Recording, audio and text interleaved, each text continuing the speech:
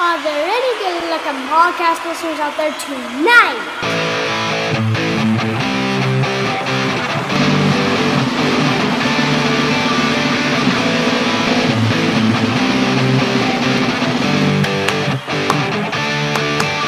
Soccer Noob rockin' America. He doesn't know soccer, but he's gonna talk about Soccer Noob rockin' America. Tactical analysis. Transfer news. Unlikely. Hey, that's not what I wrote. I don't really care. We're going with it now. All right, Soccer Noob rockin' America. Soccer Noob rockin' America. Featuring person noob talking about soccer lots. Hello and welcome to episode 105 of Soccer Noob Rockin' America, featuring my daughter, the greatest host of all time, Person Noob. Hello. And we say hello to you from the Isle of Sodor, where I am the FA and Premier League's only official international journalist. Yeah, in case you're newer, I got to announce this about a month ago due to some connections I have here, family lineage. They, despite the fact that I'm a noob, have allowed, maybe because I'm a noob, have allowed me to be the sole official promoter of the league internationally, or at the very least here in the States. Our sound quality is going to be much better this week than last week. Last week, I was staying at a place that just really wasn't set up for podcasting, but this time I'm in an Airbnb in Lakeside here in Sodor, and the husband of the couple, he actually has a really nice studio set up because he does a local podcast for Lakeside FC. So we're excited to be sounding a little bit better this week. Now, for this week's episode, as always, we're going to be mini previewing matches from all over the world, dating from Friday, October 14th through Thursday the 20th. Which matches? Well, just the most paramount, intriguing matches you'll find anywhere on Earth, as we define that. Some of the matches might be ones everybody's talking about. Well, they will be, but many of them are not necessarily. Nevertheless, they are top matches where they're being played, and we're trying to learn the whole globe's worth of the sport all at once. Thank you for joining us for it. Now, for us Sodor again, week one, we saw Dry Eye, the defending champs, well, from the only year they ever had a Premier League, 2018-19, before the pandemics hit. Pandemics meaning COVID and the incredible outbreak of mad cow disease over here that really affected everything. Wow. They got whomped 6-0 by big bad Brendan Harbor, who had a bad regular season, were expected to be league favorites and did win the FA. So essentially it was your Super Cup, even though those festivities were really the week before. Now, this week we spent here in Lakeside, where the locals hosted favored tough guys, East Coast Diesel.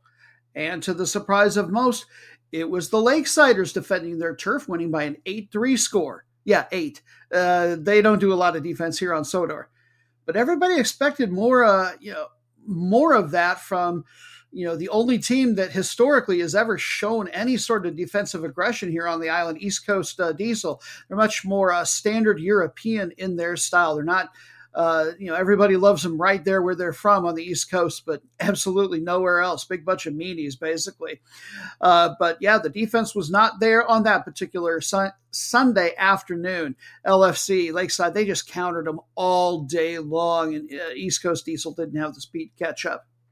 Anyway, eventually we will have a more fully devoted segment here for the Isle of Sodor Premier League stuff as I learn more about these teams and once we get a handful of games into the season and kind of see the shape of things. And we would like to provide the league with a website, hopefully. Soccer Noob USA is my Twitter handle. Anybody interested in improving their tech and/or soccer resume and wants to kind of help run things on that, and please feel free to contact me on Twitter and let me know. Until then, before too long, I'll be posting results and complete tables on Twitter. As for this coming week, no full preview for you yet. Season's, again, just getting going. But the feature match, I can tell you, will be, I'm going to be in Vickerstown, also there on the East Coast.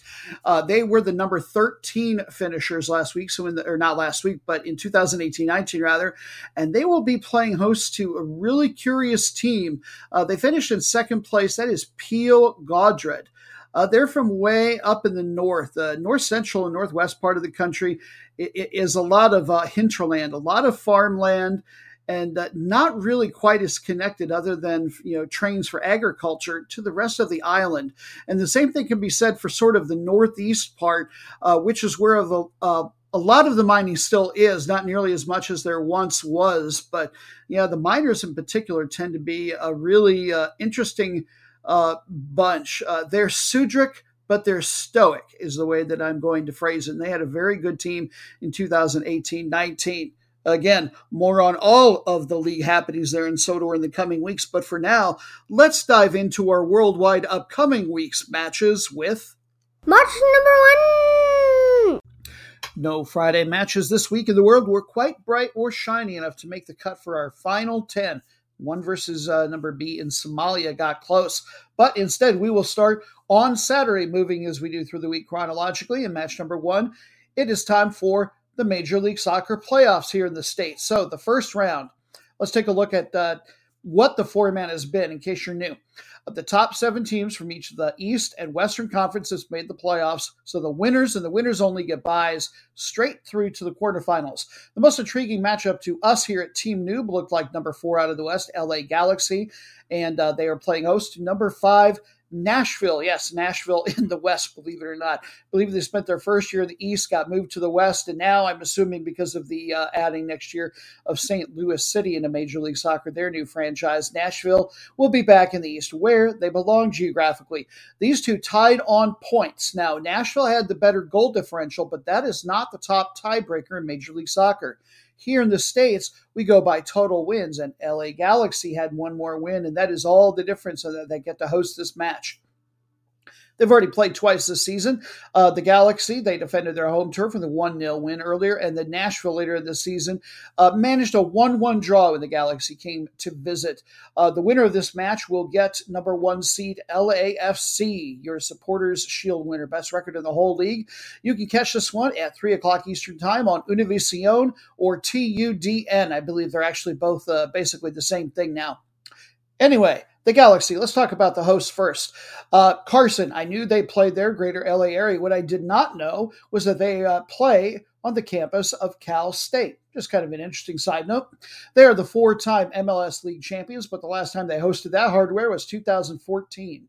They also have one CONCACAF Champions League title to their credit. They won that back all the way in 2000. That was when the format was a little different, albeit probably no less difficult than it is now. But the new era really starts in about 2002 or so. Another interesting side note, by the way, related to the Champions League here in our region. Seattle. They finished with a positive goal differential, probably would have made the playoffs if they were in the East, I suspect, but they couldn't get it quite all put together and make the playoffs. They finished in something like 9th place in the West, I want to say, missed it by a couple of slots. The top 7 they did. This despite the fact that they won the Champions League just a few months ago, the first team here in the quote-unquote modern Champions League era from the U.S. rather than Mexico to do so. Anyway, let's get our focus back on the Galaxy. They struggled a little bit on defense, very average in that regard, in the admittedly stronger Western Conference, giving up 1.5 goals per match. Offense, though, top 3, that is where they really shone, getting nearly 1 3/4 goals per match. Good overall for the number 5 goal differential.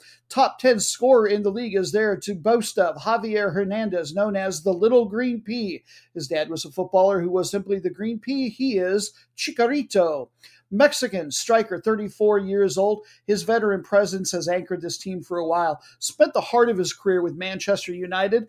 And if you're new to following soccer and want to keep your eye on him on television, just keep your eyes in front of the defense's net. He is a goal poacher, loves to hang out with it just well inside the box all the time and catch those little rebounds and mistakes and short passes that other players have put in there. That said, I think perhaps the most valuable player they have, I'm not going to put this out there as a quote-unquote hot take or something, but they've got a just exceptional central midfielder in Marco Delgado. Just 2 goals and 2 assists on the year, but 88% passer, which is a high end, and that's what you expect from somebody in a central position, and also loads of interceptions. It's really hard to get a counterattack against this team. He came here after 8 seasons in Toronto, who I'm sure really missed him as they missed the playoffs this year as well. Team's current form, 3-1-0 in their last 4, but they haven't really been tested except maybe against Real Salt Lake, against whom they got a win. They finished the season with sort of an easier little mini stretch of their schedule. I wonder if they will be sharp enough to beat Nashville at their place, who I just learned are known as, I'm gonna pronounce it as the Yotes instead of the Yotes. I assume that's Coyotes. In any case, they came up to Major League Soccer in 2020, previously having played in the second division, the USL Championship. Last year, excellent season, finished 3rd place in the East, but they lost to the playoffs in the conference semifinals, which is basically the next round last year. They were very well balanced this year. Had a top 5 offense, getting 1.5 per, and a top 3 defense, giving up less than 1.25 per match. Good for the overall number 4 goal differential. So these are 2 teams that are really evenly matched. Nashville, despite being on the road, I think will look to push the pace and take advantage of that ever so slightly leaky defense there in LA. They had the player who is most likely to do it for them, league Golden Boot winner. He had the most goals on the season, Harry Mukhtar, their German attacking midfielder, definitely a leading candidate for MVP of the league this year as well. He's also on the assist leaderboard, by the way. Interestingly, he did not come over from a German league or club, but rather Brøndby over in Denmark just a couple of years ago. Team's current form, 1-1-1 in their last 3, but don't be fooled. This team, that 1 loss, that's their only loss in their last 8. Match number B. We hop across the proverbial pond. Match number B is in the land of our cousins, England, where they are in the 4th qualifying round of the FA Cup, which is really the 6th qualifying round. I'm still bamboozled by the fact that their first 2 rounds are called extra preliminary and preliminary. But in any case, just a little review for those who are newer. The English FA Cup is one of the greatest events in the world. This is not their league, the Premier League. The FA Cups are knockout tournaments. And in England, they involve not only the teams from the very top leagues, but they dip all the way down in the pyramid to teams from leagues that are completely amateur, all the way down to the 10th year. They've got to fight a long way to make any really noise, maybe even make the group stage. Those are called minnows, or if they can manage it, giant killers. In this particular round, we have 3 giant killers where minnows still alive. 3 teams are left from the 9th level. At the beginning of the event, we adopted a level 9 team called Midhurst and Eastbourne on this show, and they favored us with a couple of wins, but once they lost, it was time to adopt somebody new, get a kid who wasn't the losing redheaded stepchild, and we have chosen Ashington, who, since us picking them, not that we're taking the credit, maybe we should, they actually have won a couple of games. I believe one of those might have been against a level 6 team. In any case, it is a level 6 team that they are going to be playing now. This is from the 2nd highest league that they could have had been playing a team from, because at this stage, the teams in the National League, which is in the 5th level, by the way, that's the same one as Wrexham AFC, for those of you who have been following Welcome to Wrexham on Hulu. So they're down, those teams have entered, there are now 64 teams. Kingsland Town plays out of the 6th tier in England, and they will be playing host to Ashington, and we will learn a little bit about them first. And by the way, whoever can get past this round and one more will officially be in the event proper, the group stage, where the Premier League teams will enter the fray at long last.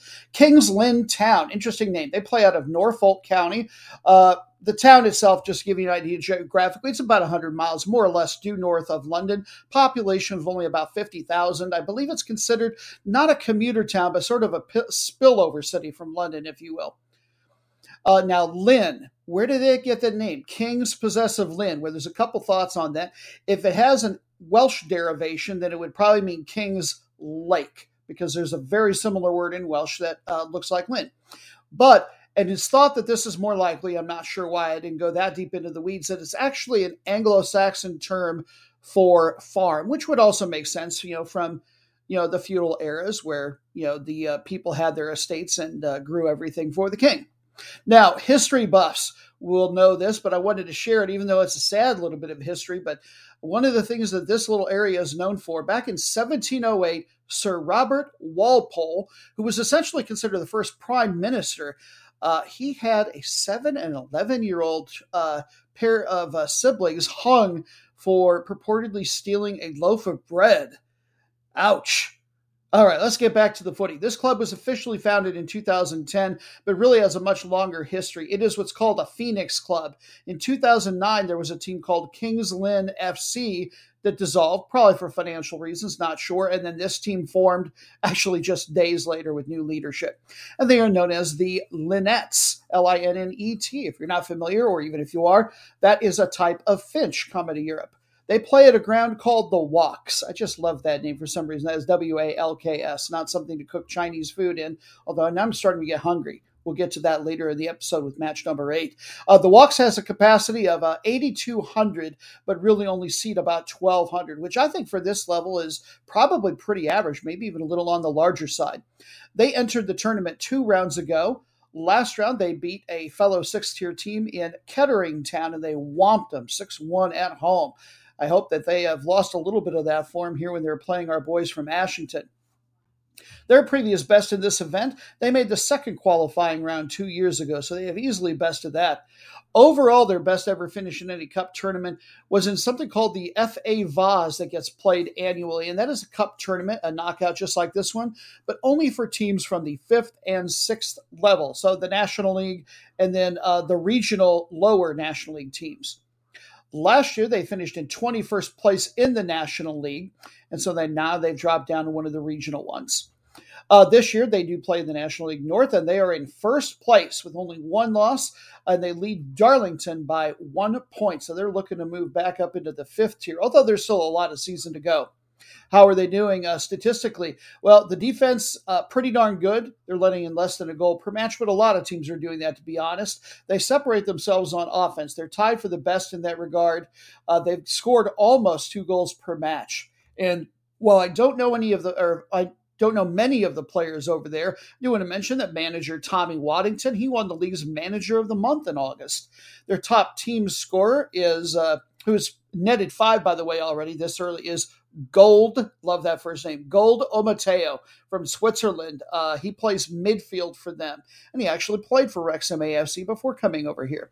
Team's current form, 1-1-1 in their last 3, with a 3-2 goal differential, so they're starting to pick it up a little bit on the defense. And now Ashington. We've talked about them for a couple weeks, so we'll try to do a mini preview for them. They are known as the Colliers. That basically means coal workers. They play in the northeast part of the country in County Northumberland, which is about 15 miles north of Newcastle on Tyne. And yes, that Newcastle, where the Premier League team plays.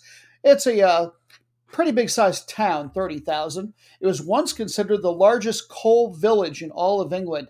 One of the interesting debates over there is whether it's still considered a town or a village. There's no official national definition. They had to enter all the way back in that extra preliminary round that I mentioned, which should be the very first qualifying round. So they have come a long way. Last round, they had to go to Stocksbridge Park Steels, interesting name. They managed a 2-2 draw there, and what that means in this event is they don't go to penalty kicks or play extra time. It means that you then do a replay, and the road team that earned the draw on the road now becomes the home team, and they whooped Stocksbridge Park 3-0 at home. Another, not quite a giant killing. I think they were maybe only 1 level up, but still an upset. This is the furthest they've ever been in the Cup since all the way back in 1926-27. The 9th level league that they play in is the Northern League Division 1, where they're currently in 5th place. But really, this is one of the 2 best teams in the league. Most of the teams there have played 13 to 15 matches, but this team keeps having to postpone matches in their league because of how well they're doing in the FA Cup. They have only played 8. So currently they trail Bishop Auckland by 12 points. That's a lot of points to make up, even given the number of matches that they have to do it with, but hardly impossible. And this is the only undefeated team in the league, by the way. They and Bishop Auckland are both basically tied for number 1 offense, scoring about 3 goals per game on average. This team at Ashington, they have the best defense. They've only given up 5 goals in their 8 matches. Nobody else is close to that percentage. And even though they are short on matches, they've already got the 2nd best goal differential. Good luck to everybody, but most especially our newly beloved Colliers. Match number 3. And for our very newest listeners, by the way, no, you did not hear. That was, in fact, match number B, as Person Noob labeled it. And her attitude is good, right, and righteous. Number 2, bathroom talk. We will use the number that is 2, but that phrase itself, yuck. Let's be more couth and use number B in our lives, everyone. Nevertheless, we are on to match number 3 and headed off to Africa for the Champions League qualifying rounds. They're in the second and last of their 2 qualifying rounds to see who will make the event proper, and they are in the second matches of the home and away 2-legged ties. That means that each of the 2 teams that are facing off, trying to advance past the other, they play once at home and once away, each of the teams. So the winners of this will get to the event proper, as I mentioned. The losers will not be done with international play. They will get to drop down to the playoff round, just shy of the group stage, in the secondary international club tournament in Africa. The European equivalent is the Europa Cup. Here they call it the Confederations Cup. The top 6 teams got buys into this round. Everybody else had to play their way in. And your matchup is one of those teams that got a buy. Wydad AC, my favorite African team of all. And they are playing host to Rivers United from Nigeria. But first, the Moroccans of Wydad Casablanca. The reason they're my favorite is they're the only club I've ever heard of that is named for an actress or a singer, and in this case, it's both. She was an Egyptian named Kulthum was the way it was Latinized. Her actual Arabic name was pronounced much, much differently, I believe. But regardless, when this club was founded, they were discussing several different names, and one of the guys on their board had just been to a movie starring this gal and said, why don't we name it after her? A very interesting choice. Oh, I should say, rather, I misspoke her. Kulthum, I believe, might be the Arabic name, but Latinized it was, or she changed it to Wydad, which is a type of affection or love. So a pretty cool name. They are also known as the Red Castle, and they are the second-ranked club in all of Africa, right behind legendary Al Ahly from Cairo. Again, they got a bye to the second round, and they deserve it. After all, they are the 3-time Champions League titleists, and they are the defending champions, no less. In the Batola, which is the top league in Africa, that is the number 1 ranked league on the continent. They have won that title 22 times, the most in their nation's history, and are the 2-time defending champions. This year's season really just got going. They're only 4 matches in. Last year, they won the league over their rivals Raja AC by 3. Looking at their stats, just to see what the complexion of the team was, I doubt it changes too much over just the span of one offseason. They have the number 1 offense in the league. It's a very low-scoring league. They're the only team scoring over 1.5 per match. And then a top 3 defense, only giving up 0.8 goals per match, and the number 1 goal differential. The number 1 league-leading scorer then, and they still have them, or no, I'm sorry, they don't have him anymore, was Guy Mbenza from the Republic of Congo, 22-year-old forward. They backed up the money truck in Saudi Arabia, and so now he is with a top-flight team called Al-Tai, T-A-I. So they will be relying perhaps more on their second team-leading scorer from last year, who had 4 goals, Mouaid Elafi from Libya. Interestingly, European footy fans would have a really hard time knowing this guy unless you follow Portugal super closely, but worth mentioning that he started his senior career with Santa Clara, which was, I believe, probably a Division II team at the time, but is in La Liga and doing very well right now. I believe they're in 7th place. This team's current form in their league, well, they're 3-1-0 in the 4 games they've played. And now Rivers United, they are known as the pride of the river. I was really confused at first by the fact that they had a dolphin and shark on their crest. Even if it's a coastal town, that's a little bit weird to name yourself Rivers and then have animals that can't swim up into those on your crest. Well, it turns out that in 2016, when this club was officially formed, that there was a merger of 2 state-run teams that were called Dolphins FC and Sharks FC. So the crest is a little bit on the nose, but I think they can be forgiven for that. By the way, Rivers is not some generic thing. It's actually the name of the state in which they play. The town in which they play, or city, I should say, rather, is Port Harcourt. It is the 4th biggest city in the country. It's on the south central coast, and it's got about 1.5 million people in the city proper, 3 million in the metro. Huge port city, and they make their money, and they make a lot out of it, shipping petroleum. But hopefully, You'd think they would spend some of it on trying to solve the air quality issue. This is one of probably the worst places in the world you can go for air quality. You go there, just expect to find everything literally just covered in a layer of soot. I imagine I hope they allow more than 5 subs during the soccer game when they play there. It's got to be hard to breathe just about. This is the team's first Champions League appearance in their young history. Dolphins FC, they last made the Champions League in 2011. In the first qualifying round, they beat Watanga out of Liberia 3-1 on aggregate. In the NPFL, which is their top league, and by the way, that is the number 12 league in all of Africa, down 4 from a year ago, and important because they still get to send 2 teams. Everybody below 12th in the African rankings, their leagues only get to send 1 team. So they just barely get there. The 2021-22 season ended in July. The new one hasn't picked up yet. Rivers were your champions, and they beat Plateau United by 10 points. Rivers versus Plateau. Yeah, kind of interesting. They had the number 1 offense by a lot with 1.5 goals per match. So this was a really low-scoring league. They had the top defense, only giving up 2/3 of a goal per match on average, and that was good for the overall number 1 goal differential by a factor of about 50%. Leading scorer, the number 1 league scorer for them last year, and they've still got him, is and he netted 19, by the way. Big number was Chioke Akuneto. Match number 4. That'll do it for Saturday, but your weekend finish is strong and then some. In fact, even including the bonus matches after the main 10, we do not have a single weekday match that we're going to be looking at. Not that there weren't a whole bunch of worthy ones, but Sunday was just chock full of footy goodness around the world. Match number 4, we come back to the States for the NWSL playoffs from the female side of things. The top teams from their single conference, the league, they all got to make the playoffs. So the top 2 got buys straight to the semifinals. We're here at the very first round, and that is going to be number 4 Houston Dash versus number 5 KC Current. Looks like the best battle to be had on this particular weekend. They were tied on points at the end of the regular season. Their main tiebreaker was goal differential, and Houston beat them by 8.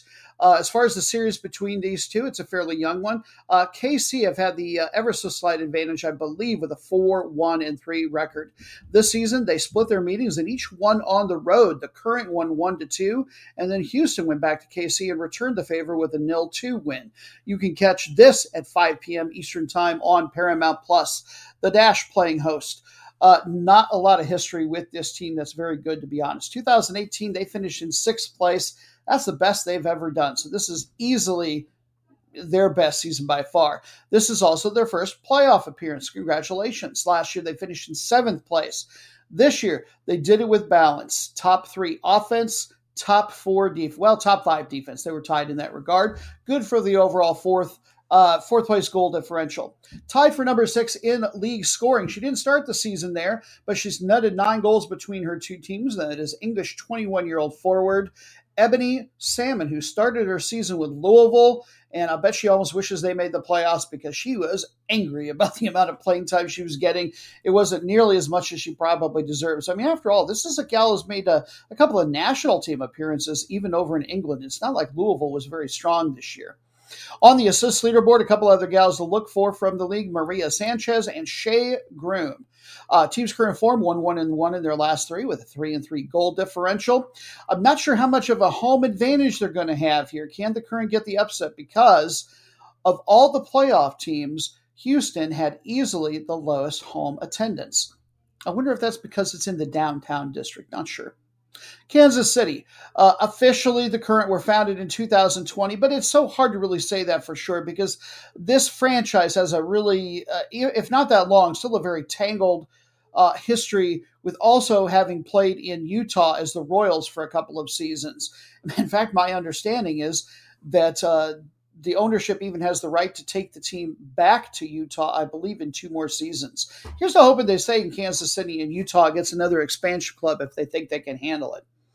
Last year, this team was in last place, 10th place. So what an improvement. To be honest, I felt like they were a little bit lucky in one regard to make the playoffs. Their defense and offense, neither one of them were top 6. They finished with a very even goal differential, just as many scored as they gave up. But this team finished the season absolutely on fire. Now, their form was 1-1-1 over the last 3. but that loss ended a 13-match unbeaten streak near the end of the season. Got to think that from the scoring leaderboard of the league, Cece Kaiser had a lot to do with that. She netted 7 on the year, plays forward for them. She also started the season with Louisville. They kind of threw in the towel early, did Louisville. She started her senior career with Houston, so this is a bit of a homecoming for her. And then also, one of the league leaders in assists, Lowell Labonta, which I believe based on her middle name that she has Hawaiian heritage. I'm not sure she's actually herself from there. She has 4 assists on the year. Match number 5. It's playoff time in Liga MX, the top flight in Mexico. They're finishing out their Apertura portion of the season. They always play Apertura and Clausura, opening and closing stages, which are pretty much separate. Now, the stage champion of the two with the better record on the year will get to go to the CONCACAF Champions League round of 16. That's where they'll start. The lesser stage champion will have to start in the first round. The runners-up from each of the 2 stages and the next best 2 teams in terms of the aggregate record on the whole year will all also get to start in the first round of the CCL. But we're more worried about just the playoffs and how things are going to go, but we need to learn how they look. And so for a little bit of help on that, let's turn to my daughter. It's a teachable moment with Professor Person Noob. Hi. Okay, so 12 teams from the regular season make the playoffs. Number 5 through 12 in the standings start play in what is called the reclassification. Numbers 5 through 8 host a single elimination match against the lesser 4. The winners advance to the quarterfinals, where they will play the teams that finished numbers 1 through 4 in the regular season. Right now, we're in the QF, like Dad said. In this round, they'll play the 2-legged ties. Fancy way of saying each pair of teams play twice. Once at each club's home field.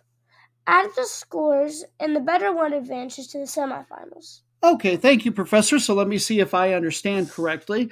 So you've got 12 teams in the playoffs. The bottom 8 play each other for the right to play the other 4. So at that point, then there are 8 teams left. Mm-hmm. And it fits into a nice bracket, and they play their playoffs, and it's wonderful. Yeah. Do I understand? You're quite the professor. I'm going to rate you quite highly online. I don't think people are going to drop your class. Good job. Thank you very much for that.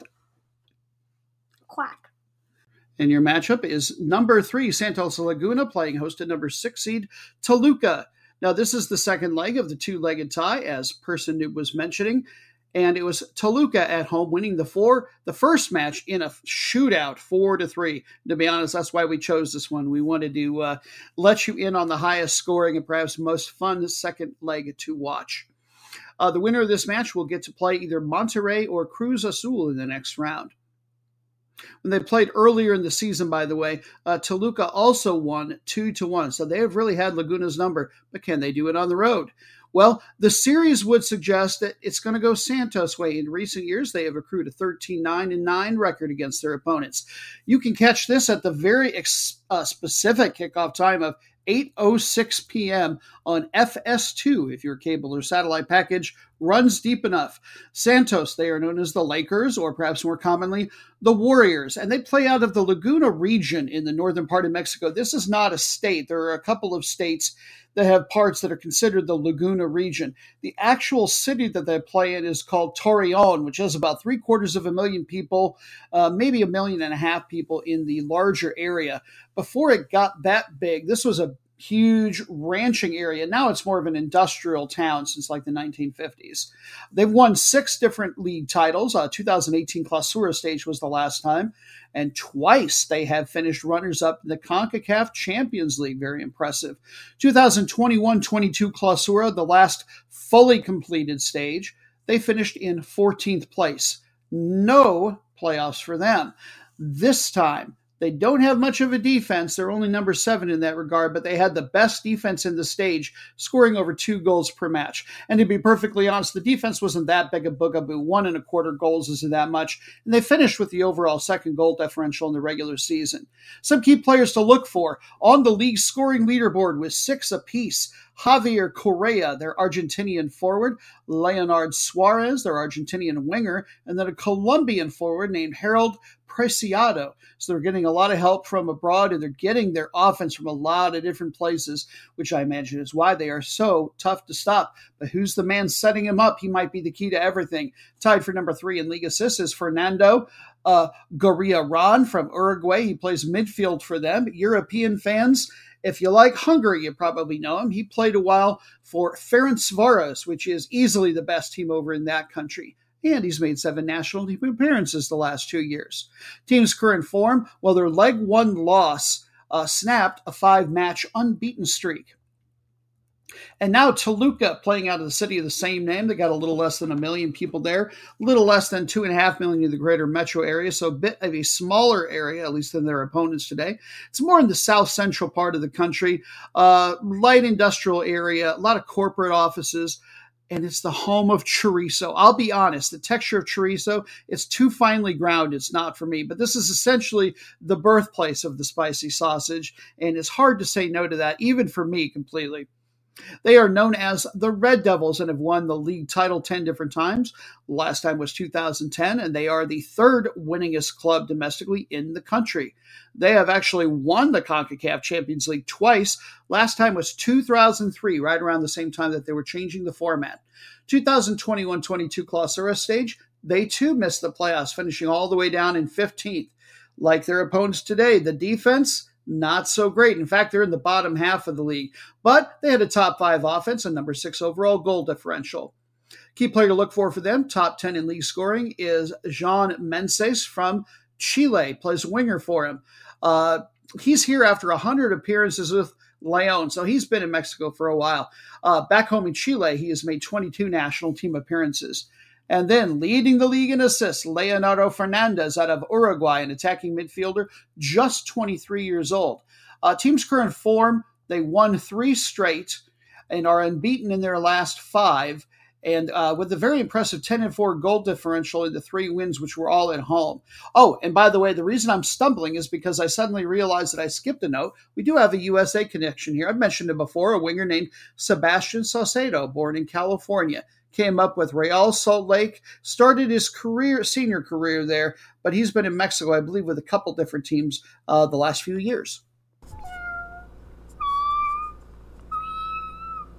Does a recap of last week's matches sound fine to all you kiddies?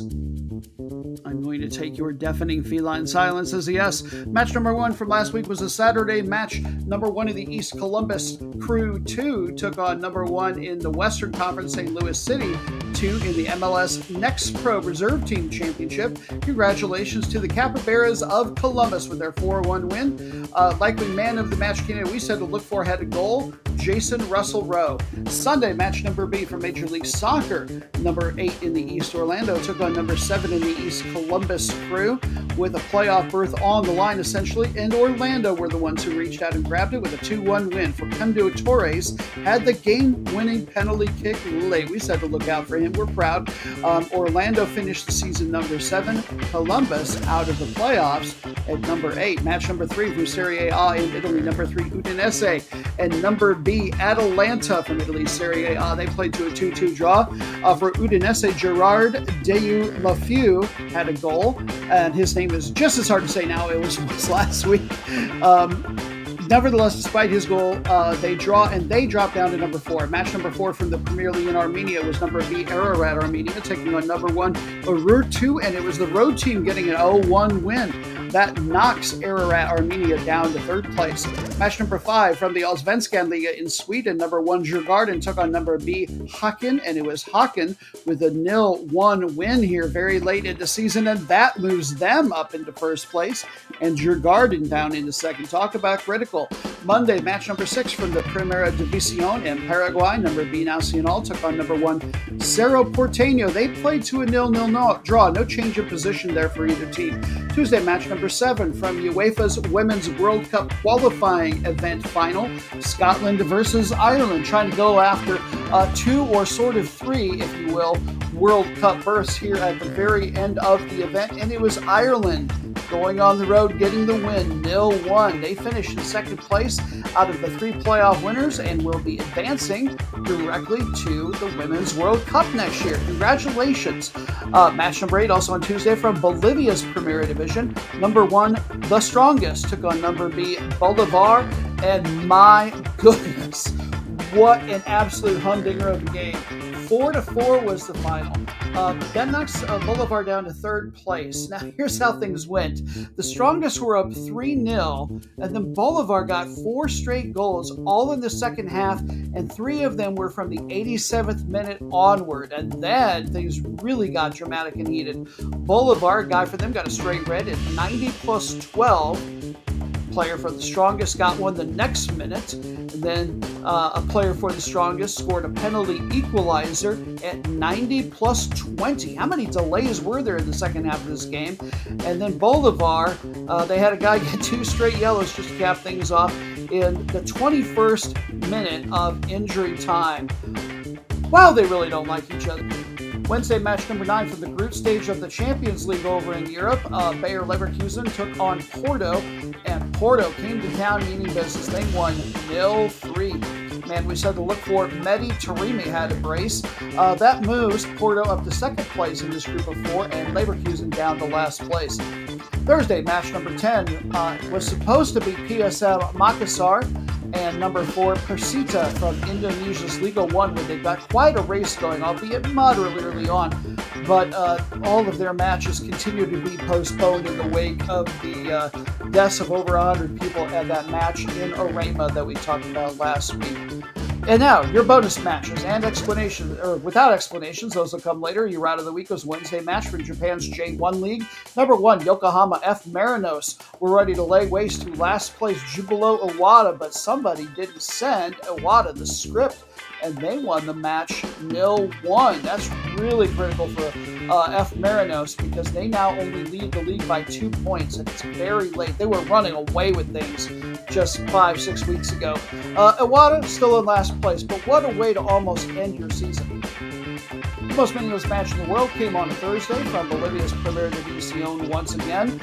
Number 11, Real Tomayapo, took on number 7, Jorge Wilstermann, and the result was a win for Tomayapo, 1-0. There were 3 total red cards in this game, and a goal that got scored in the 92nd minute. A lot of drama going on last week. And then finally, your match was disappointed Wednesday from Spain's Segunda División, the second division. Number 20, last place, Leganés took on number 22, last place, Malaga. And it was Leganés getting the win 1-0 for them. Juan Munoz, their center forward, who we found to be the worst player on the team based on stats, he had the worst match on the team, according to FotMob. Malaga's Pablo Hervias, that we pointed out as being really bad, he played for 29 minutes in the midfield and had tied for the worst performance on the team. So the very disappointing continue to be exactly that for these two teams. The win, by the way, did move Leganés up to number 17.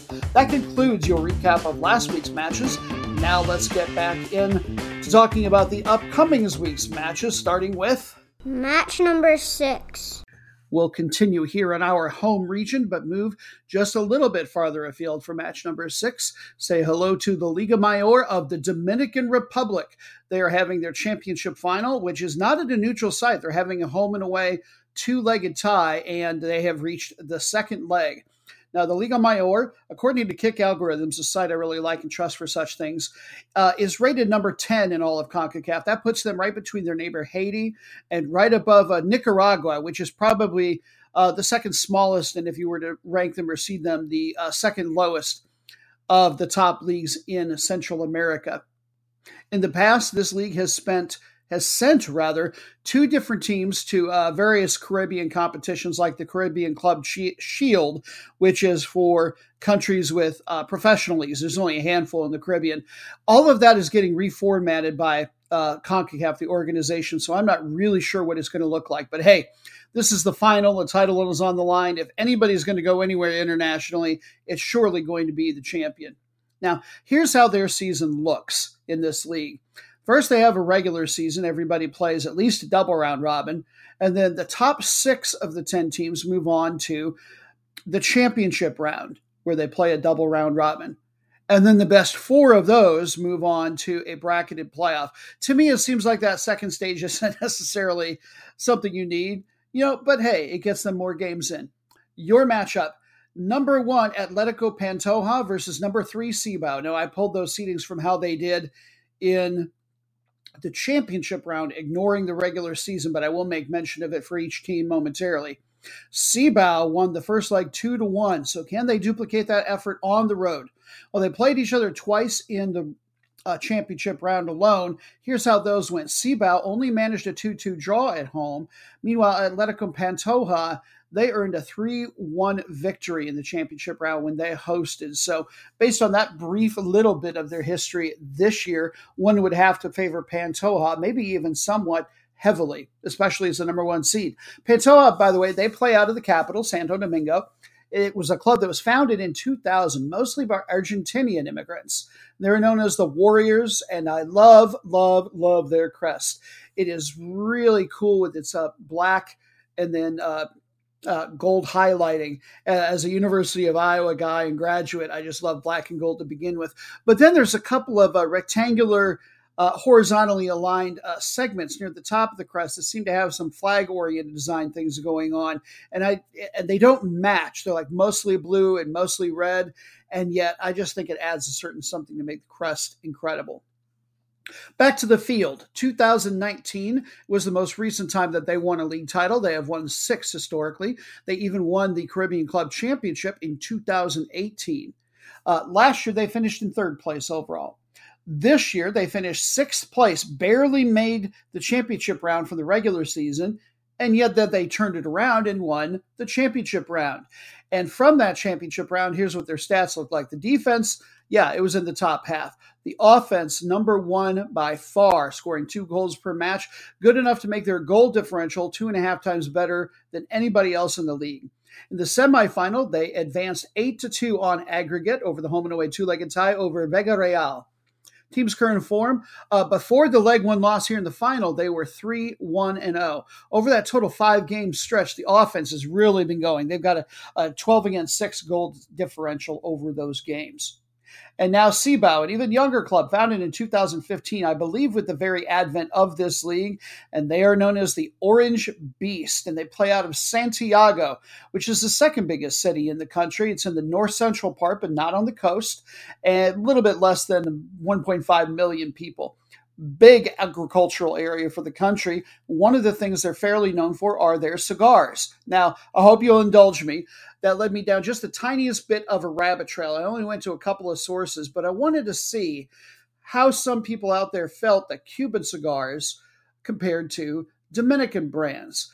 And what I found, which admittedly was mostly from a source that was clearly pro-Dominican in general, their thoughts were that the reason that Cuban cigars are favored so much is only really started happening once communist rule came there and the U.S. started trading with them officially. So if you could get Cuban cigars, it was a taste of the forbidden. But then, in fact, the soil quality is very much the same. The leaves are very much the same in the Dominican Republic. And they actually, because they're generally a little bit of a richer country, they have more of their resources put into it. They can cure the leaves longer and more consistently. You're going to get at least as good a cigar, according to the sites I read. And with Cubans, whereas you might get one great one and then a handful of ones that are barely smokable, you'll get more consistency with those from the DR. I like a medium-bodied cigar at the very least. I tend to enjoy darker leaves, maybe even something heavy-bodied.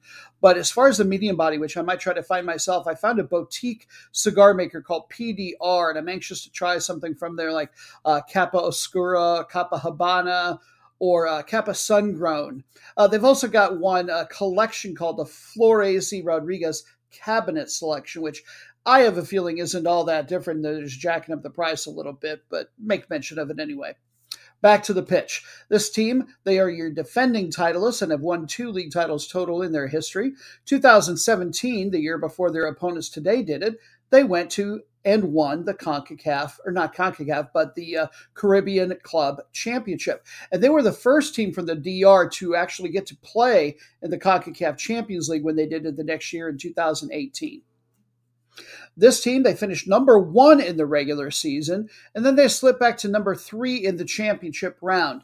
The defense wasn't that great, 1.5 goals per, very average, but they did have the second best offense going. They're not nearly as good as Atletico Pantoja is, but they were nearly getting 1.5 per. And their goal differential was just a very middling 0 over those 10 games. In the semifinal, they advanced over Mocha 1-2 on aggregate, low scoring, but they pulled the minor upset. Team's current form, they are 2-3-0 in their last 5 matches. Match number 7. Hope you brought a good book for this flight because we're headed all the way to the Far East, to Japan specifically for their FA Cup final, where the tournament is called the Emperor's Cup. This is going to get played at the neutral site of Yokohama. And the whole tournament has involved teams from the top flight, the J1 League, as well as the J2 League, and then more than 80 teams from various prefects, basically regional leagues. The winner of this is a little bit different than in Europe. In Europe, if you win your country's FA Cup, depending on the size of your country, you will go to the Europa League or the Europa Conference League. Not so in Asia. In nearly all, or perhaps even all of the Asian countries, the FA Cup winners get to go to the Champions League and even all the way through to the group stage, even skip the qualifying. So the winner of this match would officially qualify for the 2023-24 season. And your matchup is Ventforet Kofu, and they are taking on Sanfrecce Hiroshima. This is the 7th time since 1980 that we are welcoming a lower-level team into the final. That would be Kofu. The series between these two, Kofu has spent some time in Division 1, so they have done some playing. Hiroshima have had the better of it with a 7-4-3 record in recent years. We'll talk about the hosts on paper first in Ventforet Kofu. That word Ventforet doesn't seem Japanese, nor is it. The name is sort of a portmanteau from French words that translate to wind and forest. And these are not random at all, very historically important culturally for this area. Those were key words in sort of the battle slogan on banners from a 15th century famous feudal lord that included that he wanted his armies to be swift like the wind and silent like the forest. Pretty cool. Now, Kofu, that is on the southeast part of the main island, city of about 200,000, completely surrounded by mountains, which is why the feudal system, this was such a big, tough, and important area, and why that feudal lord from back in the 15th century is so culturally important to them. It was a very easy place to defend and therefore to attack from. These days, not so many feudal lords, not as much warring, but more food processing, wine, and textiles going on. So kind of some light manufacture and some agriculture. 2010 through 17, they played in the J1 League all those years, except for 2012. Best finish they had in that league was only ever number 13. In last year's J2 League, which just ended maybe within the month, I believe, they finished only in 18th place out of 22. They weren't way above the relegation zone. Almost got kicked back down to one of those prefectural leagues that we mentioned earlier. But I misspoke. I said that season ended, but I'm sorry. I was thinking of a different team in a different league. They actually have 2 matches to go, so the season isn't over, but they are safe from relegation. So in that sense, their season is over, the danger anyway. They were very consistently not good. Number 15 offense, barely scoring over 1 goal per match. Number 15 defense, 1.3 goals per match is what they gave up. And the two together put them down at number 17 for goal differential. Woof, not very good even for this level. Team leaders in scoring with 8 apiece are Matoki Hasegawa, their 23-year-old attacking midfielder, and then a Brazilian striker named William Lira, who, wow, if you follow European football enough to recognize his name from the past, good on you. He spent time with one team in North Macedonia, and then he also played for a pretty good team over in Indonesia. So quite the interesting CV, if you will. 4 times this team has made the quarterfinals of the FA Cup before, most recently 2018. Obviously, then, this is the best they've ever done. And they advanced to the final over League One's Kashima Antlers 1-0. And they have had quite a tough road to hoe to get to this point. They have beaten 4 straight League One opponents. How are they doing so well against the League One teams and crapping the bed against the teams in their own league? Hard to say. On the event scoring leaderboard, by the way, also with 3 goals in this event, got to look for their striker, a veteran, 34 years old, Kazushi Mitsuhira.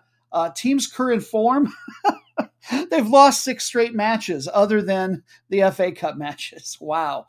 And then Sanfrecce Hiroshima. They've got a name as well from Italian for their portmanteau. There was a feudal lord many centuries ago that told his 3 sons that while a single arrow could be snapped, 3 bound together could not be. And that was his way of telling the sons to not ever war with one another, but to stick together. So Sanfrecce, basically in Italian, kind of means 3 arrows. Obviously, they play out of the city of Hiroshima, specifically in the Asaminami-ku ward. It's an area of about 250,000 people. I gather that it's rather on the outskirts. This used to be its own town and kind of got absorbed in. And it's still a very agriculturally oriented area, even though they have such a population. And if you've ever heard of Hiroshimami, I can't remember which cabbage. It's a variety of Chinese cabbage, and yet this area is somewhat famous for growing it. 3 times this team has won this event, but they were all back in the 1960s that they won the cup. They have won the league title 8 times, most recently in 2015 for J1. They've made 5 Champions League appearances, and in 2019, which was their most recent appearance, they made the round of 16, tied for the best they've ever done. They advanced barely to this final over fellow J1 leaguers Kyoto Sanga 1-2, and it took them added extra time to get to it. In the 2022 J1 League, which is also nearly done, they are in 3rd place, so they're also in line for a Champions League berth, but they only lead number 4 Cerezo Osaka by 4 points for that last one. So they've got 2 really good shots at it. They better land one of them. In league play, they've got the 3rd best offense going, scoring 1.5 goals per match. Defense is only ranked 4th, but really that's not much over 1 goal. They're very well balanced. Tied for number 3 in assists, and perhaps their best player on the team, or one of the best, is Makoto Mitsuta. He's a winger, 23 years old. This is his first professional year. He spent 3 years playing for university before. And while I didn't read any specific transfer rumors about him, one source I read did make a very big special note about the fact that a guy who went to his university 5 years ago went on to play for Santa Clara over in Portugal, which was a Division II team at the time, but they're having a very good season in Division I this year. So there seems to be some kind of relationship, or at least maintained connection between Santa Clara, or maybe the Portuguese Primeira Liga in general, and this particular university. Who knows? We might be seeing this guy in the top 6 or 7 league before too long in Europe. Now, I think that the best player that they have going is actually Gakuto Natsuda, their central midfielder. He's only got 2 goals on the year, but 7 assists. He's a very proficient, if somewhat underused dribbler. You're not always looking for that from your central position guys. Great passer, loads of interceptions. What I can't figure out is why they've loaned him out 4 different times. They've brought him back every time, but they seem to yo-yo him back and forth between themselves and other league teams there in Japan. Team's current form, well, they just had a 5-match unbeaten streak. Snapped. They went to a team that was having a terrible year here until the very end, Vissel Kobe, and got absolutely smacked 0-4. Match number 8. And now we head back to Europe for perhaps the most important match on the continent this week. We're headed to Spain for a 1 versus number B matchup in La Liga, the 2nd-ranked league in all of Europe. As such, they max out on European international tournament berths. 4 of their teams will go to the Champions League group stage, 1 to the Europa League group stage, and then 1 team will go to the new tertiary Europa Conference League even. And your matchup is number B, Real Madrid, versus number 1, Barcelona, those oh-so-familiar powerhouse names. And they are tied in the table on points. Barcelona are only number 1 by leading on goal differential by 7. They, in turn, both lead Athletic Club Bilbao by 5. So it's not really a 2-horse race yet, but you can kind of see that coming. Oh, goodness. I'm used to getting hungry this time of podcast, but I've never had my tummy gurgle quite like that. Look, I don't snack during the show, so usually this is the time where we say, let's take a pause from the soccer and let's take a quote-unquote culture break. And for those who know me best, culture equals food. And this week is no exception, as we're going to talk about an Andalusian or Southern Spanish recipe for something that is incredibly popular in Madrid in the old quarters, the tabernas. You can find the best ones anywhere. I'm talking about soldaditos de Pavia. Now, soldaditos means little soldiers, which probably sounds like a strange name for food. Pavia is a area or town in Lombardy, Italy, I believe, in the north. We'll get into a little bit about why they might be called that in a short bit. Again, you're going to commonly find this served in sort of a tapa-size serving, and basically it's pieces of fried cod wrapped in red pepper slices. Now, you're going to take strips of desalted codfish, marinate them in lemon juice and Spanish sweet pimenton, which is basically paprika, and then either coat them in flour and egg in a frying batter, deep fry them in olive oil, and serve them with a strip of roasted red pepper around them, and that's how you get a really reddish orange color, and that leads to the two different competing theories on why these are called soldaditos de Pavia. Some people think that they went with soldaditos just because the traditional color of the uniforms of the Spanish Hussar soldiers back in the 19th century were roughly that same reddish orange color. And then there was a battle in Italy in the 16th century, the Battle of Pavia. I don't even know who was involved. I didn't go down that deep a rabbit trail like I did for the Dominican cigars, but that there were soldiers on at least one side, probably the Spanish side if they were involved, that had uniforms that color. So pretty close related. But all of this lore is not as important as the recipe, because this is a tasty, and even though it's fried, a moderately healthy appetizer or tapas. And so what exactly is involved in making it? Well, if you want to make 4 tapas-sized servings for you and your friends to watch the game, here's what you're going to need. A little over a pound of good salted codfish, juice from a couple of lemons, that sweet pimenton, maybe a dash of white pepper, olive oil, probably 3 tablespoons of that. And then if you want to make a simple beignet coating, use a beaten egg, flour, although chickpea flour is even better for this. It's much more traditional. But if you want to spend a little bit more time on it and be really traditional, use about 2/3 a cup of that chickpea flour that I mentioned, and then add in a cup of some spirit, like a eau de vie or something like that. Baker's yeast, olive oil, saffron, and a little bit of salt. And then, I don't know why you wouldn't for frying just about anything, but please, they don't use anything else anywhere in Madrid for this. You use virgin olive oil in the name of all that is holy. And then when you're done frying it all, you're going to use large roasted red pepper strips to wrap them up in. Now, here's how you make it. Take the codfish strips and you put them in a big bowl with cold water and leave them to desalt for 24 hours. Try to change the water at least 3 times if you can. You won't be able to get all the salt out, but you'll do a pretty good job doing it this way. And trust me, you'd much rather have to add a little bit of salt than end up with something too salty, which could be easy to you can see where you get that flavor problem with the red pepper if it's got too much salt in it. So prepare the marinade in a shallow dish. Mix the lemon juice with the pimenton. Then you're going to pat the fish strips with a paper towel, dip them in the marinade, toss them in a coat, drizzle on the olive oil, and then unlike red meat, thankfully, you don't have to marinate this as long. Just 3 hours will do the trick.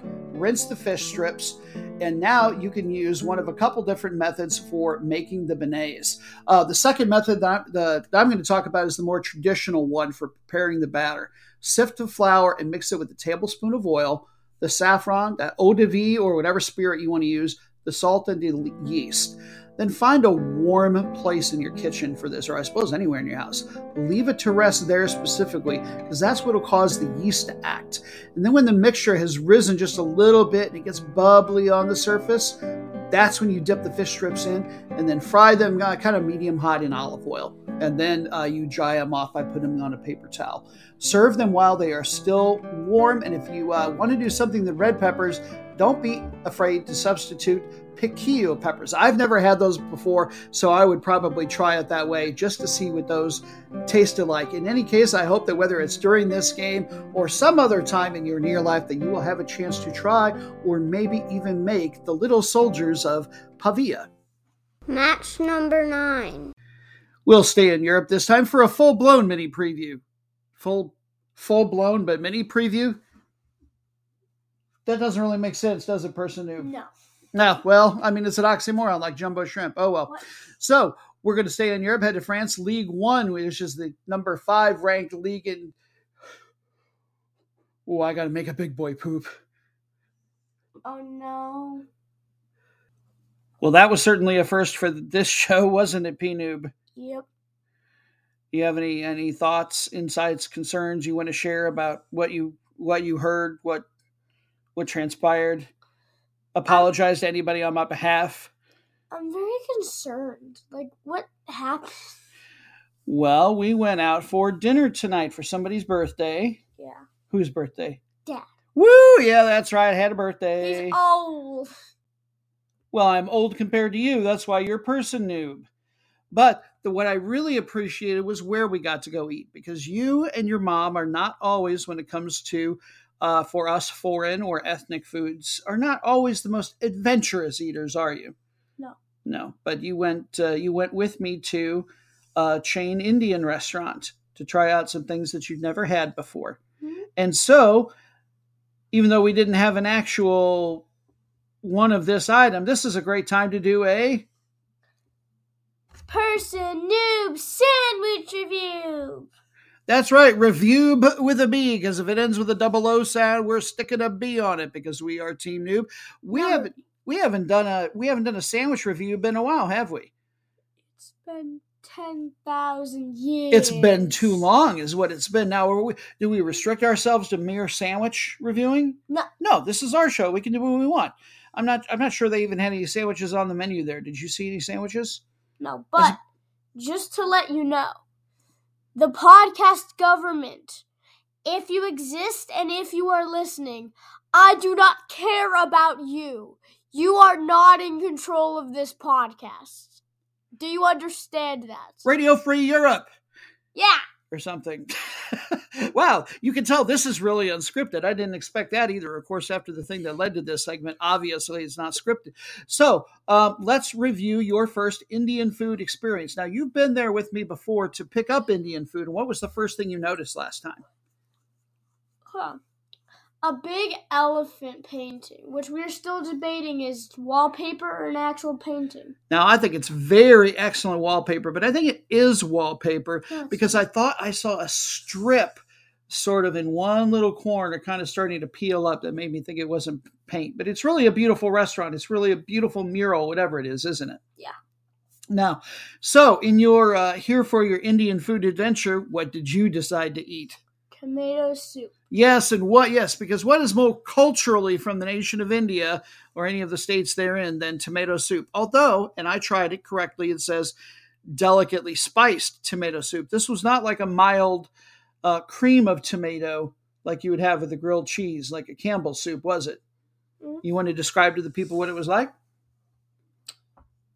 It was like tomato soup, but it had like spicy stuff in it. Yeah, it said it was supposed to have vegetables, but it only had little bits of probably spices, didn't it? It looked like a mix between like seaweed and a green carrot. Between seaweed and a green carrot. So on a scale of 1 to 5 noobs, how would you rate the tomato soup that you had?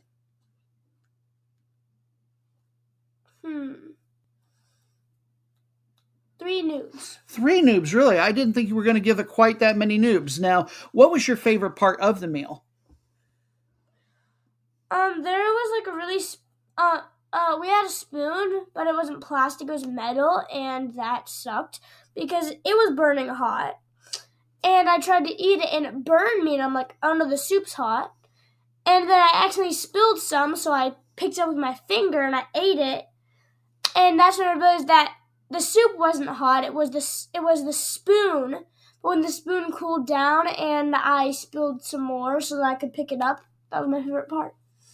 That was your favorite part, was getting burned and going through all that? No, when I spilled it and got to eat it without the spoon. Oh, I see. So that's why, okay, then the soup was better. All right, now, I'm a little bit surprised you say that because I thought that you liked some of the naan. We had two different kinds of naan, didn't we? What kind did Mommy order?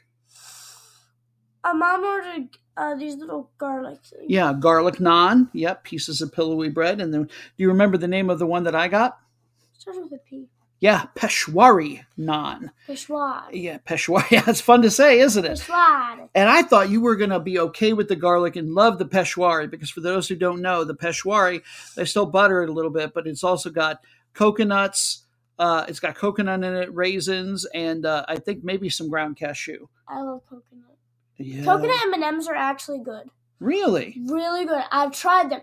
Nobody believes me, but they are really good. I don't like coconut milk, but I like coconut M&Ms. That is startling and insightful. Seriously, that's the them. kind They're of good. information that we're looking for. So I thought that at least one of the naans was probably your favorite, but I guess not. You really liked the soup as long as you weren't eating it off a burning hot spoon. Okay.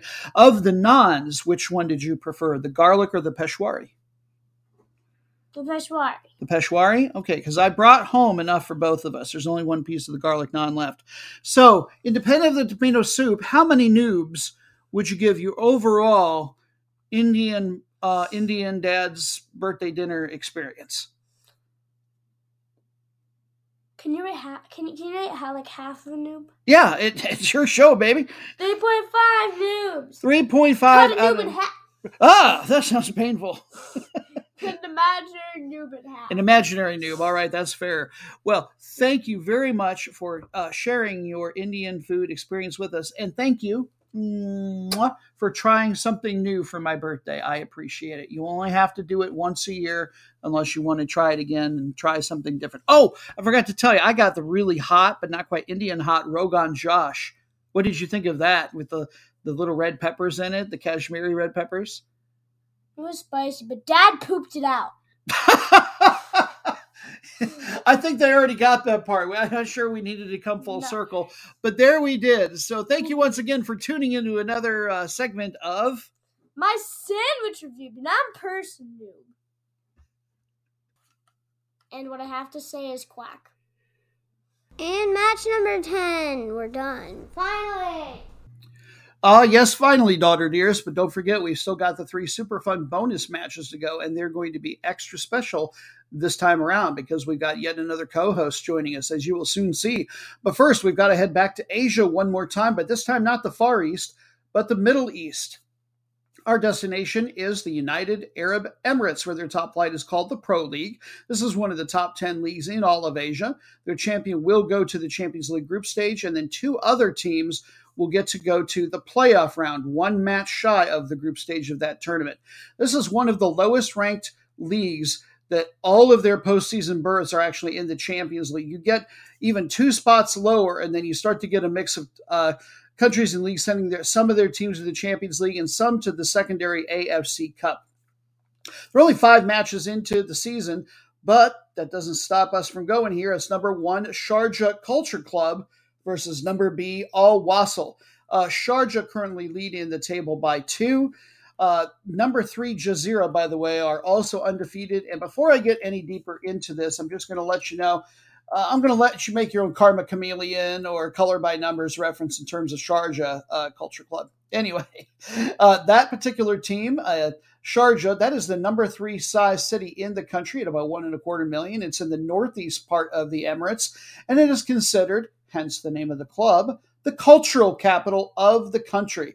It's also a really, really healthy city. I don't know how it does in terms of blue zone stuff, but I know the WHO rates it as an incredibly healthy city. Part of the reason for that is because of the Muslim majority there, there's very little alcohol involved. You can't order it in bars or restaurants, certainly, or anything like that. One other interesting factoid I found about the city is compared to all the rest of the nation, in this particular emirate where Sharjah is, it is really, really cheap to start businesses. They encourage startups there like crazy. So, kind of a fun side note. Back to the pitch. 6 league titles to their credit. 2018-19 was the last one, and the only one that they have won in the 2000s. But they finished in 3rd place in the Champions League group stage this year, so they got in but couldn't get any further. They made the quarterfinals of that tournament once in 2004, best they've ever done. Last year, they were your league runners-up.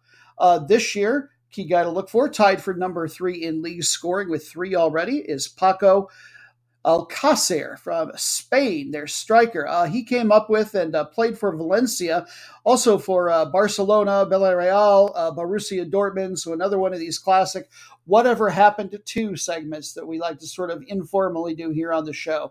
And he played a fair bit of international ball as well. He was with the national team for almost 20 appearances between 2014 and 19.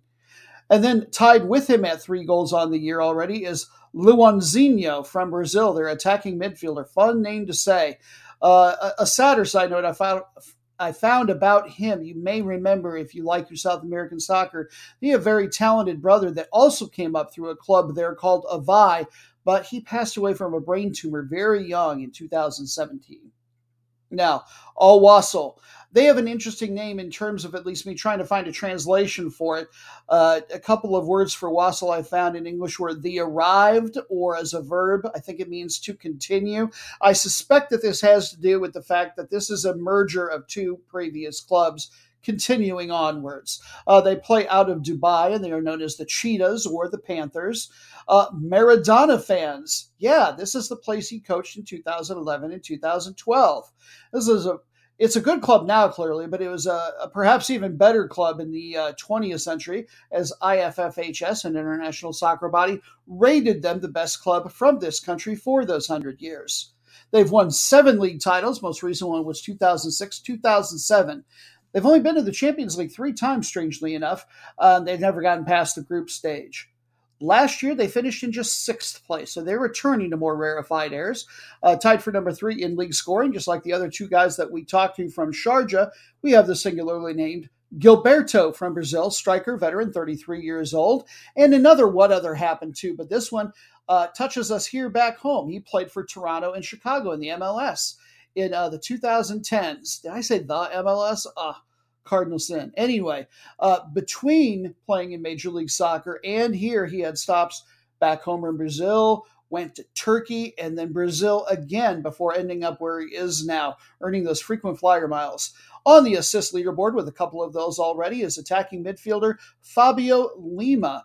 And did I say he was Brazilian? I can't remember if I did or not, because he was born in Brazil, but he's been playing here since 2014, so they've actually made him a naturalized citizen, and that has allowed him to play for the national team, as he has earned 15 national team caps since 2020. Bring forth the bonus matches! Perhaps my favorite part of the show, in large part because you, the listener, have had the opportunity to have a say in what the content would be. How so? Well, you can always find me on Twitter at SoccerNoobUSA, and at the beginning of every week, I put up polls with the candidate matches for the bonus games. You vote, decisions are made, dreamy content is produced. It's delightful, but that's not how we're running things this week, because, as longer-time listeners will know, we haven't had an appearance yet from 3,500-year-old in-house prognosticator Noobstradamus. And there's a special reason for that. Well, a couple of reasons. First of all, because he usually tokes up the lotus leaf, has his vision, and gives us a woefully inaccurate prediction. I've been losing money instead of winning it to try to send Person Noob to college for all these months. But we love him just the same. This particular week, he has decided that he doesn't seem relatable enough, as if his holy powers separate him from the rest of us, and he doesn't want to be seen that way. So he is going to be joining me as temporary co-host for the bonus matches, the first of which is a first versus last place matchup that we call the Route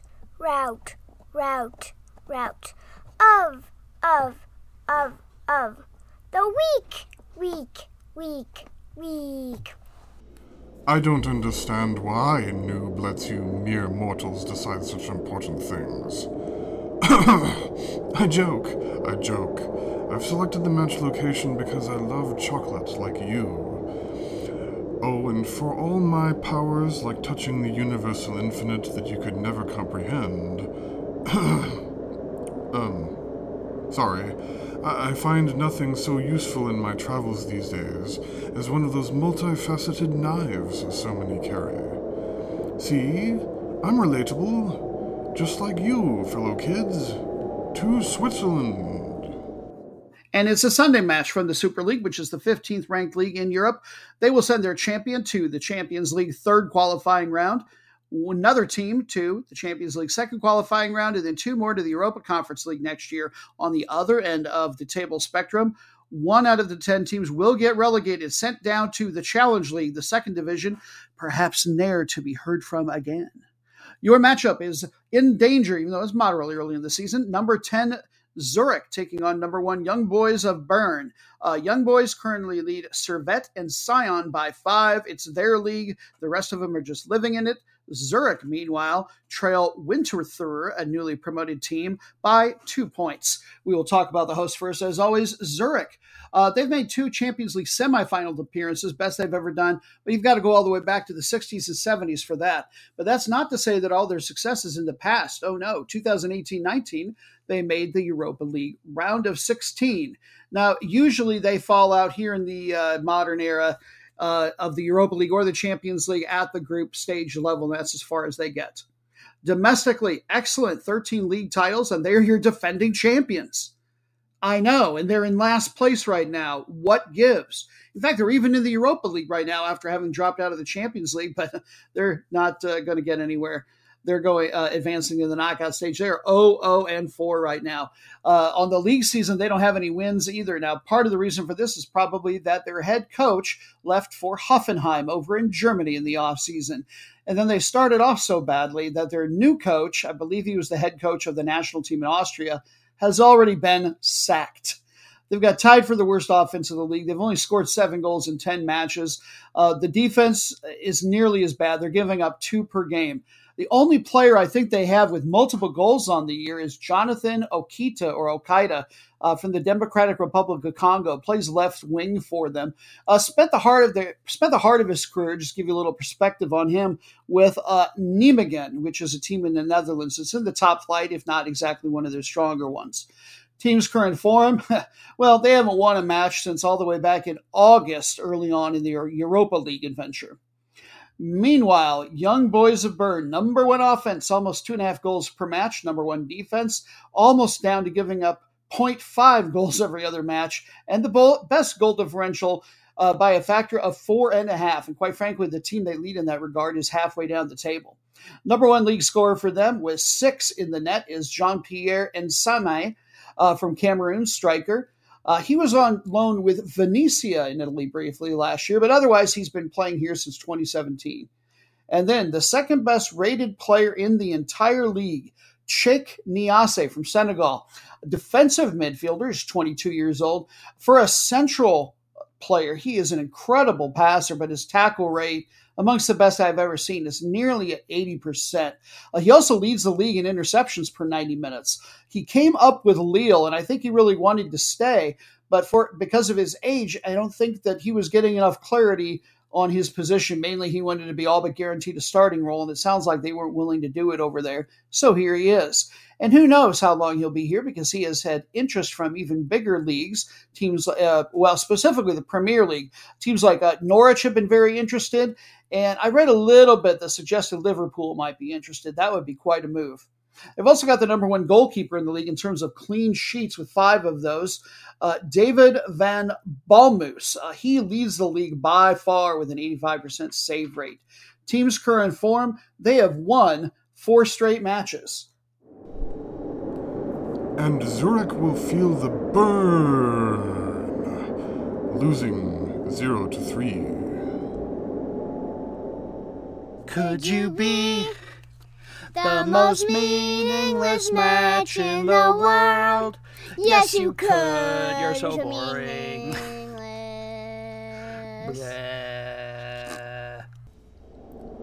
Noob, you've never written me a theme song. Of anything or anyone on this show, one would think I am most deserving of being regaled so. Not relatable as that. It's hard. My robes are spotless, flowing as my impossibly silver white hair. Simply put, I'm a catch. But let's pick a meaningless match. To the Republic of Georgia! At least the listeners will find the name relatable, and or confuse it with the U.S. state. I'm not sure that's the best way to go about being relatable, but yes, the most meaningless match in the world is what we'll talk about from Georgia. This is always featuring two teams that are perfectly equidistant from the glory that would be international berths in their table and the relegation zone. Two teams that are just kind of chilling out for the year. Now, the Erev Newly is the top flight in Georgia. This is a Sunday match, and it is the 46th ranked league in all of UEFA. Only their champion will go to the Champions League, and then two more teams to the Europa Conference League. They get the minimum, being down there in the bottom 10 countries of Europe. One of the teams will be automatically relegated, and then two more will play in what's called a relegation playoff, where they will play for their top flight league lives at the end of the year. Your matchup is number 5, Torpedo. I don't know how to say it. It's the most meaningless match. I didn't look it up. Kutaisi, Kutaisi, blah, blah, blah, versus number 6, Sabertalo. Torpedo currently leads Sabertalo. I'll cheat and just call him Torpedo by 1 point. They trailed number 3. That's the last team that right now is going to get an international berth. Samgarali. There's another one. Tiskaltubo. Let's call them Samgarali. By 4 points. And this league, by the way, is a two-horse race. The two best are way far ahead of everybody already. Sabertulo, in turn, they lead number 8, Siona Bolnisi, by 14 points. They don't have to worry about the relegation zone in the slightest. Really, there's a massive gap between the 6th place team and the bottom 4 teams in the league. Series between these two, Sabertulo have had the advantage, accruing an 11-7-5 record in recent years. This year, they've won 2 out of the 3 times they've played. They won 0-1 on the road and 2-0 at home. But Torpedo did get 1 win, and it was a road match. They won 2-4 in quite a shootout. Torpedo, let's talk about them first. Their town or city, Kutaisi. I'm just going to go with that. It's the 3rd biggest one in the country at about 200,000 people. It's the capital of the western region of Imereti. It was a big industrial city, but it shrunk quite a bit in that regard, to be perfectly honest, in the post-Soviet era. They're making something of an economic comeback now. There's a German solar panel factory there, and it looks like they're going to get a really big electric car factory from some European maker. Awesome for them. Give you a little perspective on teams from this league. This team is ranked just outside the top 300 clubs in all of Europe by UEFA. They've won actually the 4 league titles here in the modern era 4 times. Last time was 2017. They don't have any group stage appearances to their credit, but they made the Europa League playoff round in 2018-19. So this is a team that didn't used to be so meaningless. This year, their stats certainly are number 5 on offense, number 7 on defense, number 6 overall goal differential. Meh. Top 10 scorer in the league. They've got one guy who's fighting hard to be a little less meaningless. That is Georgie. Boy, I love covering people and teams from this country. Kukayendize. Kukhianidze. I think Noobstradamus did this to me on purpose. This is why he picked it. That guy, Georgie K, plays midfield. Team's current form. They just had a 9-match unbeaten streak snapped. So if they could regain that form, who knows? Maybe they could by the end of the year be flirting, with international competition. But this is one of the summer leagues, so they're quite a ways in. Now, Sabertulo, they're one of the many teams that play out of the capital city of Tbilisi. Sabertulo, that actual name is one of the city's central districts. That's who they're named for. They've won the league title just once ever, but fairly recently, 2018. They won their first round qualifying match in the Europa Conference League this year before bowing out the next round. 2019-20, they actually made it all the way to the 3rd qualifying round of the Champions League. That is far and away the best they've ever done in international competition. Last year, they finished in 4th place. This year, the defense is pretty average. The offense is a little bit better. They get over 1.5 per game. That's good for top 4. They've even got a positive goal differential despite being just in the middle of the table at +9. That's 4th best in the league. They've got the 2nd best leading scorer in Iraqi Sikaruldazi. Yeah, I'm sure that's it. Plays striker form. Best club he's ever been with in the past was Slovako, having a pretty good year in the Czech Republic. Team's current form, they won 4 straight, are unbeaten in 5, and I have no doubt that all those pronunciations left me incredibly beaten. Prediction? You've had one from the last match. This thing's meaningless. Surely it did, in fact, leave us all feeling a little existential. But how will we feel about the last match? Probably the same as always. The 13th match, the third and final bonus match, the end of our podcast row, where we do not end on notes of happiness or joy, but rather with wailing and gnashing of teeth. This is the match of disappointed! Look, I'm not 100% sure, but I may be immortal. I'm not like you in so many ways. I'm above you. Beyond. It's just how it is. But I hope we can all still be friends. For your match of disappointed, I've chosen the candidate match from Iceland. Why? Because if we can't all agree that Ya Ya Ding Dong from Eurovision Song Contest, the story of Fire Saga, is a musical masterpiece, then we share nothing. Nothing! Whoops. Bye.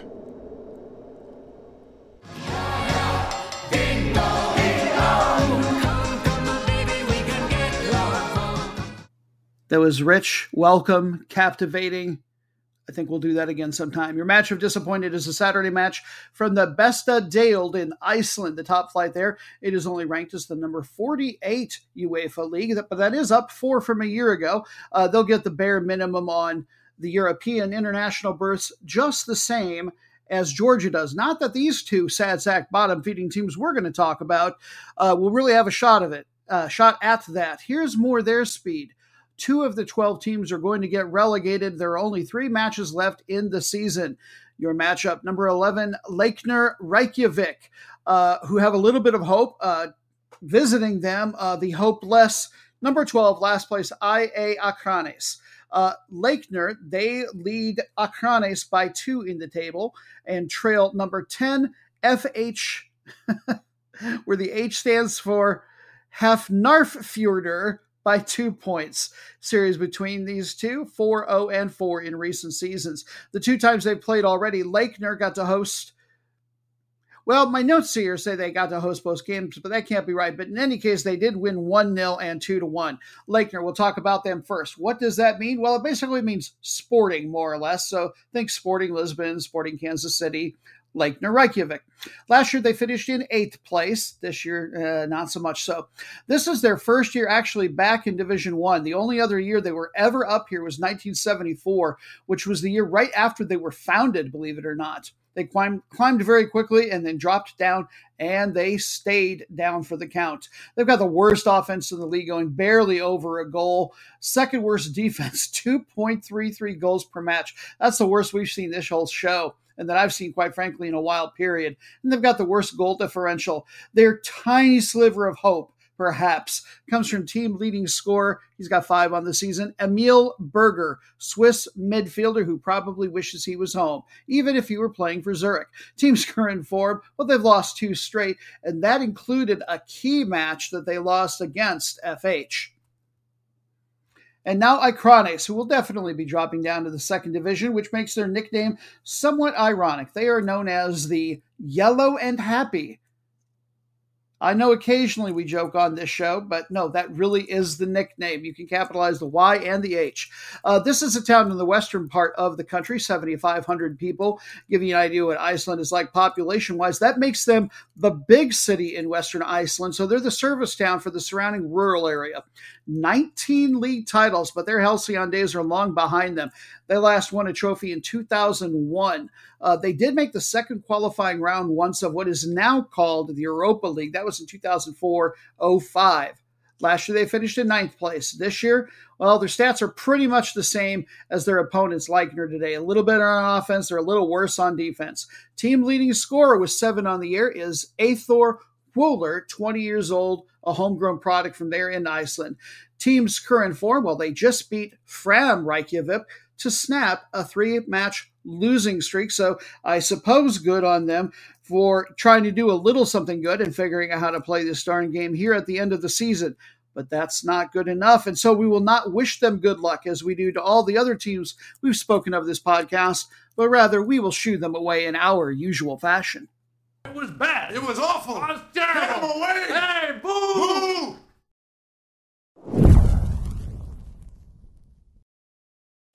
Waldorf Stadler, thank you for sending us out the right way. This has been episode number 105 of Soccer Noob Rockin' America featuring Person Noob.